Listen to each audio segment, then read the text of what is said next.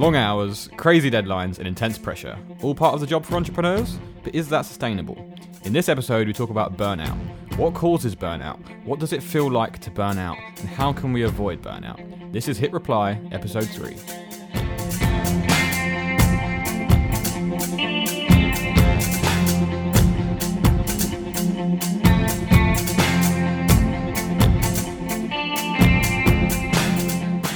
Hey, and welcome to Hit Reply, the podcast that gives you an inside view on what it's like to start a startup. I'm Fred. And I'm Mike. And in this episode, we're talking about burnout. So, Mike, how's it going? Yeah, you know. I heard you joined the mastermind this week, is that right? Yep, so we had our first chat on Monday. Nice. It was really good. Yeah? Good group of people, interesting. We're still trying to figure things out. How to do a mastermind and things like that, and maybe that's an idea for a later episode if Hit Reply is talking about how to start masterminds and what to do. Yeah, but it's kind of a learning process for all of us. Definitely. So it's interesting. We both like the whole agile thing. You more than me, I think. You're definitely into the process of agile, so you'll kick it off with your MVP of masterminds, and you'll go from there. Yeah, definitely. So, in today's episode, we want to talk about burnout.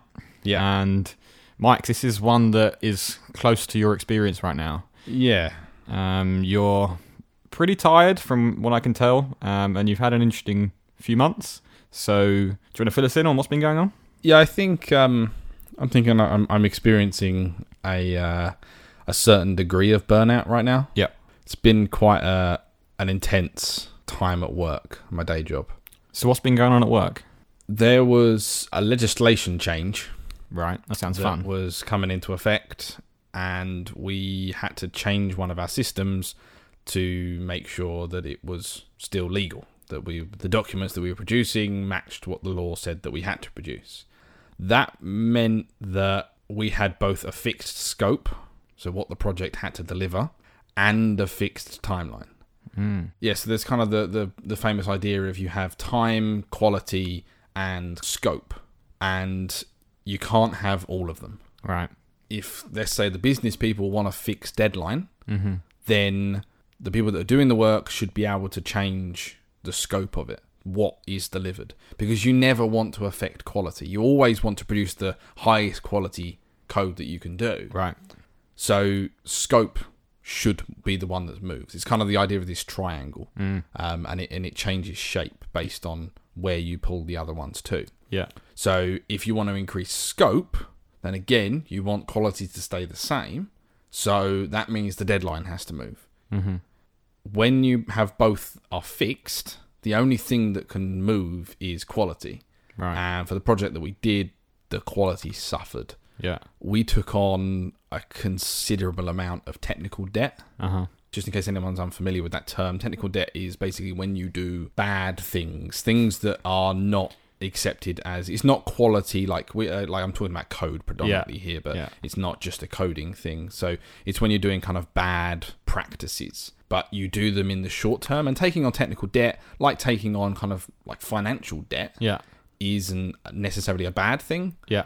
But it's something that you have to make sure you keep under control. It's like short-term shortcuts. Yeah.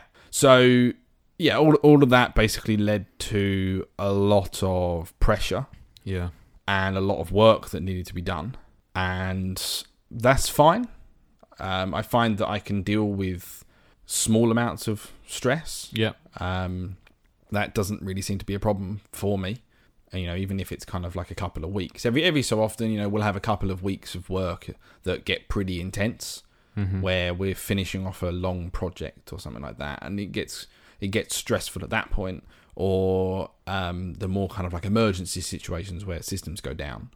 I'm okay in those situations, but apparently this is kind of the first time I've experienced this, but it's where this was over several months. It's interesting because I remember a book you recommended to me. You probably recommended it to me ages ago, but it was The Chimp Paradox. Is that right? Yep. Professor Steve Peters. Yeah.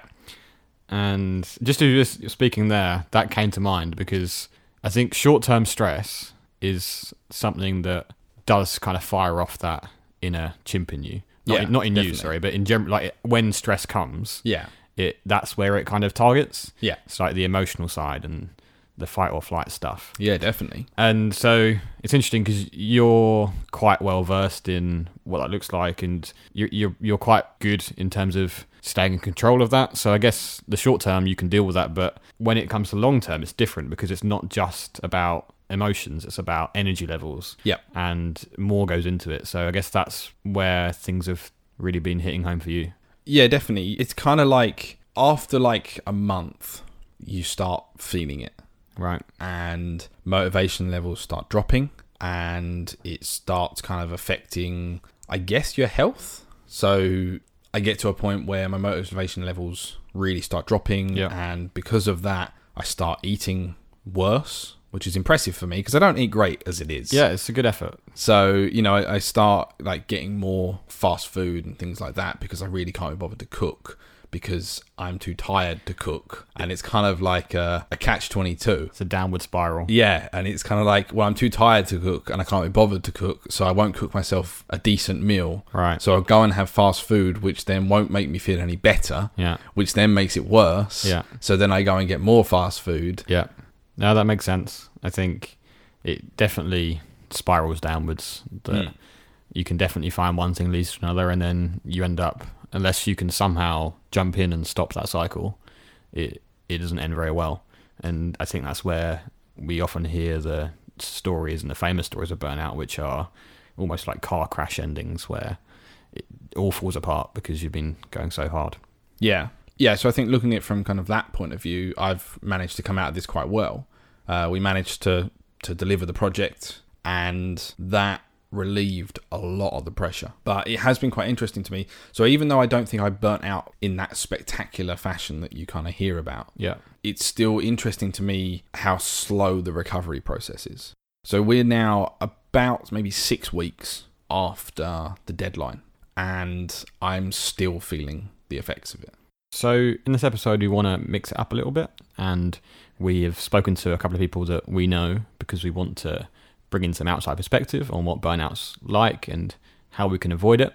So one of the guys we've spoken to is Martin Steller. He's a recovering monk who became a business coach. He's an author, artist, singer, and perpetually on a mission to meet inspiring and ambitious people. And Martin runs a business coaching business for creatives. Yeah, and we also spoke to Helen Tran. She describes herself as a designer, a hobbyist writer, a dormant entrepreneur, and an aspiring vagabond.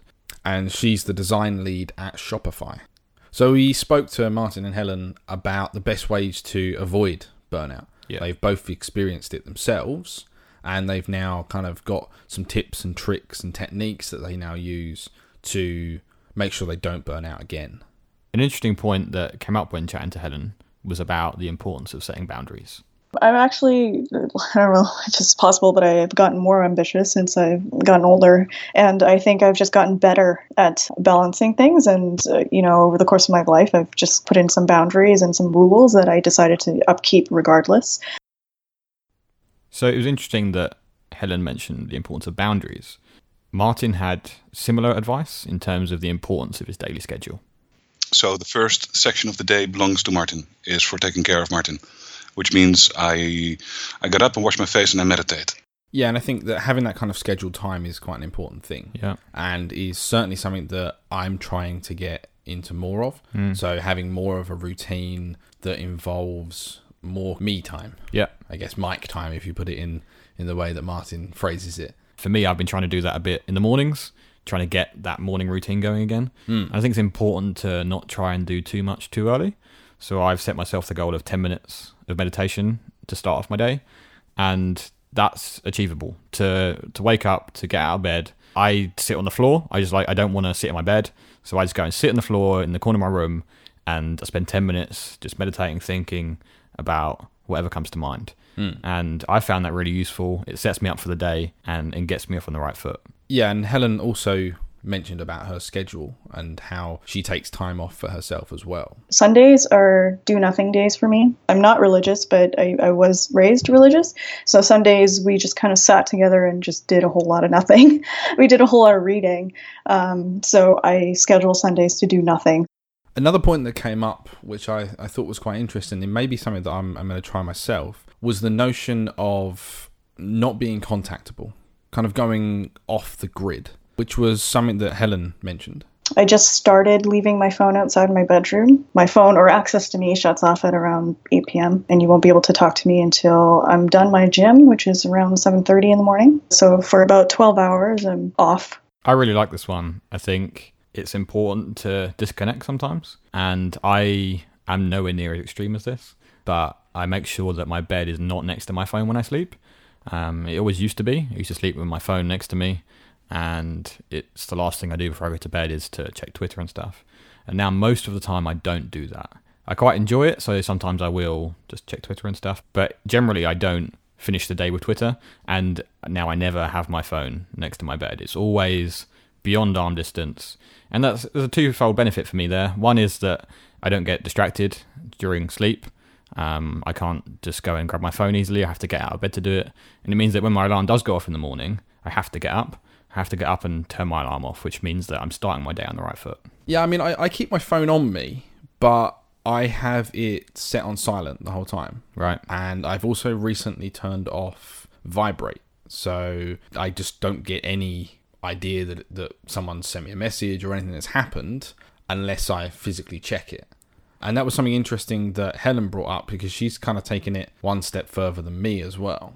I actually don't have notifications turned on my phone ever. Like, I feel really weird now explaining all of this stuff, because I'm like, oh my God, I work in tech. This is absurd. Who lives like this? I mean, I don't think it's maybe as absurd as Helen might think. I think it's good to be able to choose when you want to get involved. Yeah, what I found interesting from chatting to Helen and from interactions in the past has been that she's quite self-driven, so she doesn't just follow the crowd. And I think this is, again, one of those things that you could say, okay, it's weird because most people don't do it. Most people are tethered to their phone, like notification junkies. And she's decided not to do that. And I think that's a really good choice. It's not for everyone, but I feel like there's a real benefit to disconnecting and being in control, so you can decide when you want to check on stuff rather than it deciding for you. So the theme of boundaries kind of ran through the conversations we had. We put out a tweet earlier in the week asking people about burnout, and Kat Noon responded, and she shared the story of how she was burnt out, and after working 19-hour days, she just totally collapsed in bed and just crazy amount of work, wiped out.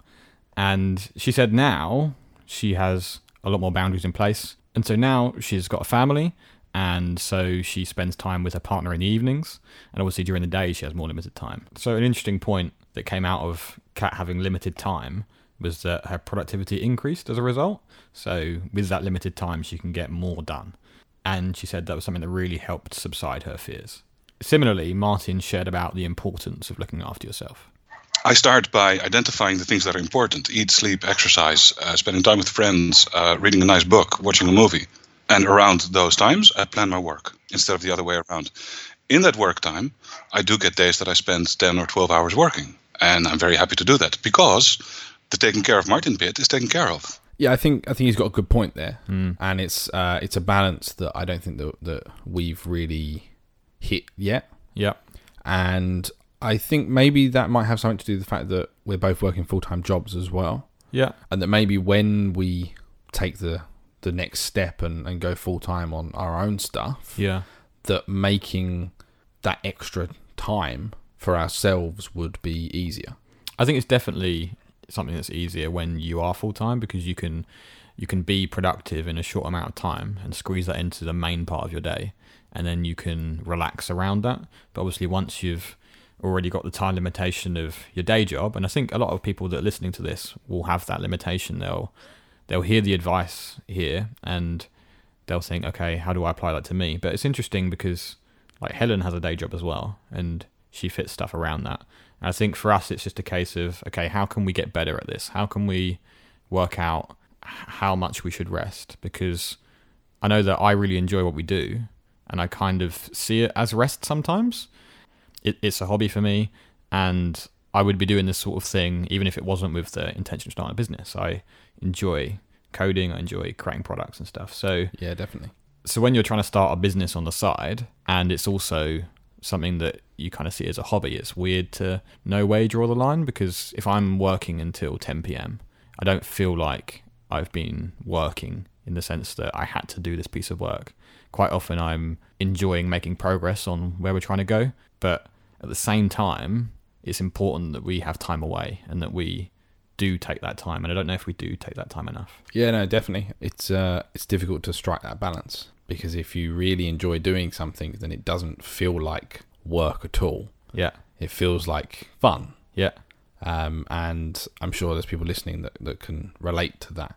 So yeah, making yourself not have fun right. isn't something that you typically want to do, but it is something that I think maybe we do need to force ourselves to do more of, and just take a break. Yeah.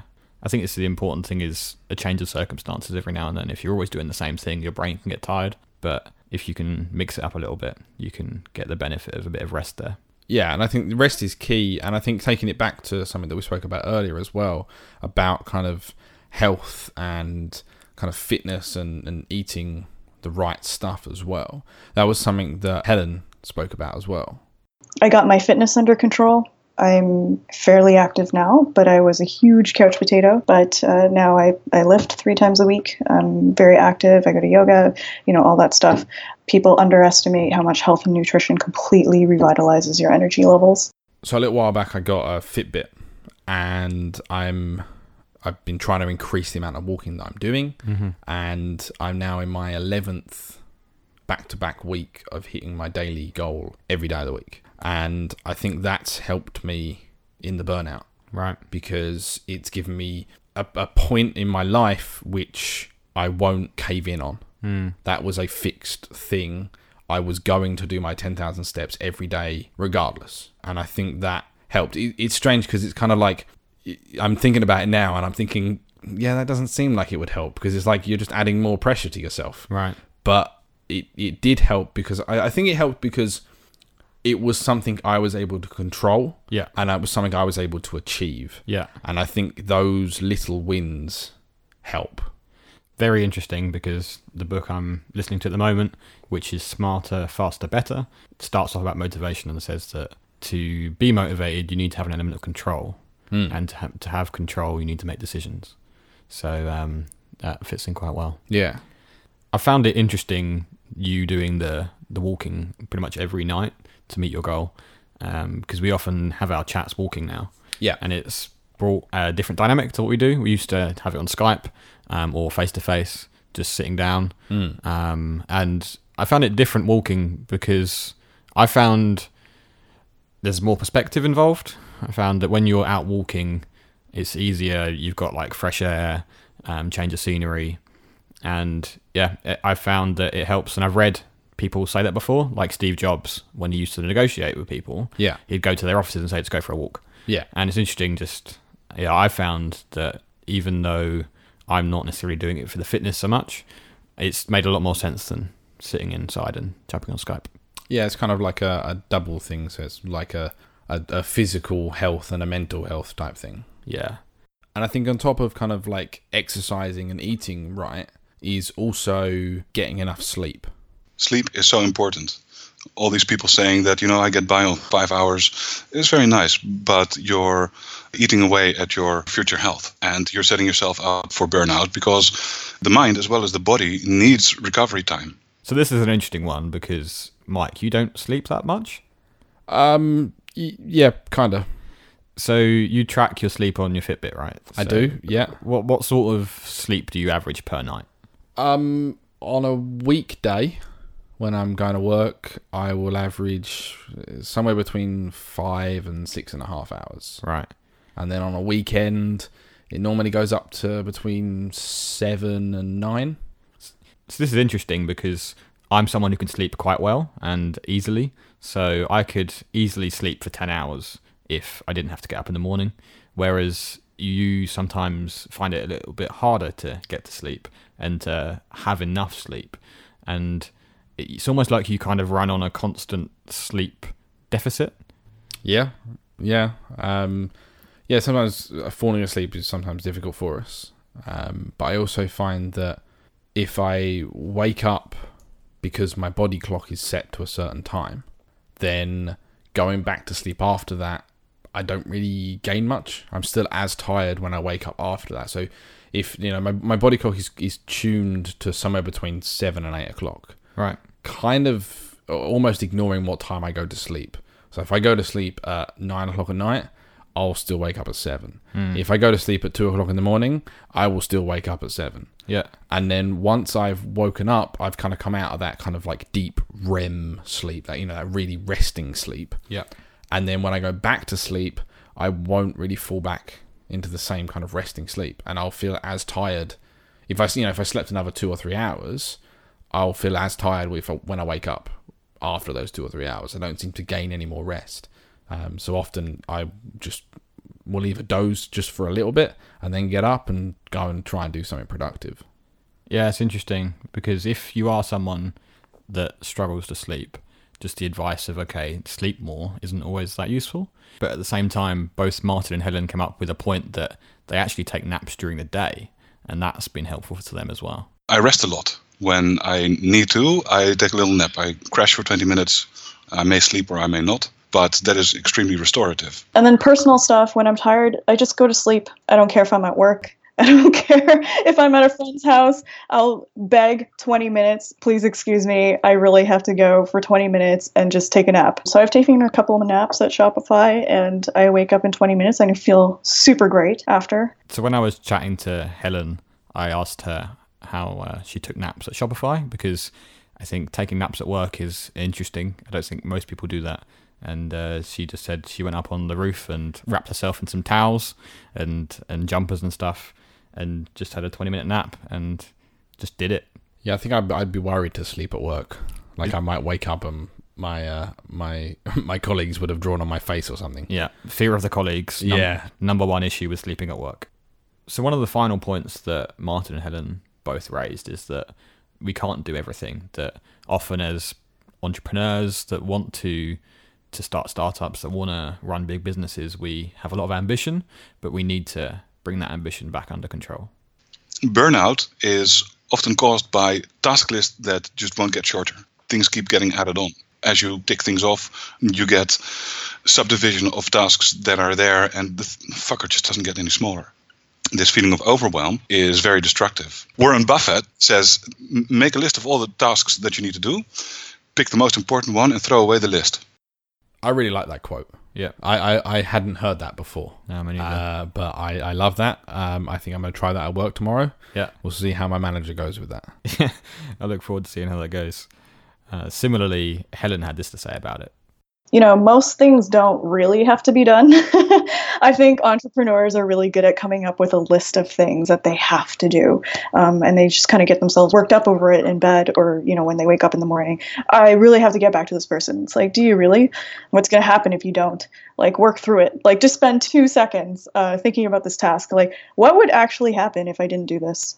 I think that's a good point, that it's worth thinking of the worst case scenario. And that's actually something I heard recently from DHH, Daniel Heinemeier Hansen, who created Ruby on Rails and Basecamp, co-founder of Basecamp. And he was saying how he pictures the worst case scenario and gets himself into a place where he's okay with that, and then carries on and moves forwards. Because he says if he can prepare himself and say, okay, this is what the worst case scenario is, this is the worst that could happen, then he can move forwards, and that's no longer an issue. He's no longer worried, what if this happens, what if that happens? And similar to with Helen there, really, in terms of, okay, what's the worst that could happen? And once you know that, you can proceed forwards and think about what you want to do. Yeah, I think it is important to not take on too much. And I think that maybe it can be difficult when you're working for yourself to know where those limits are, and you fall into the trap of just trying to give 100% all the time. And maybe that's the wrong way to look at it. And Martin mentioned something about this when we were talking to him. It's very interesting. I was listening to an interview with a psychologist called Peter Shellard the other day. He's the shrink for entrepreneurs. And he was talking about one of his super successful clients, a multi-billionaire or something like that, one of the really high achievers. And he asked him, how has your day been today? How was work?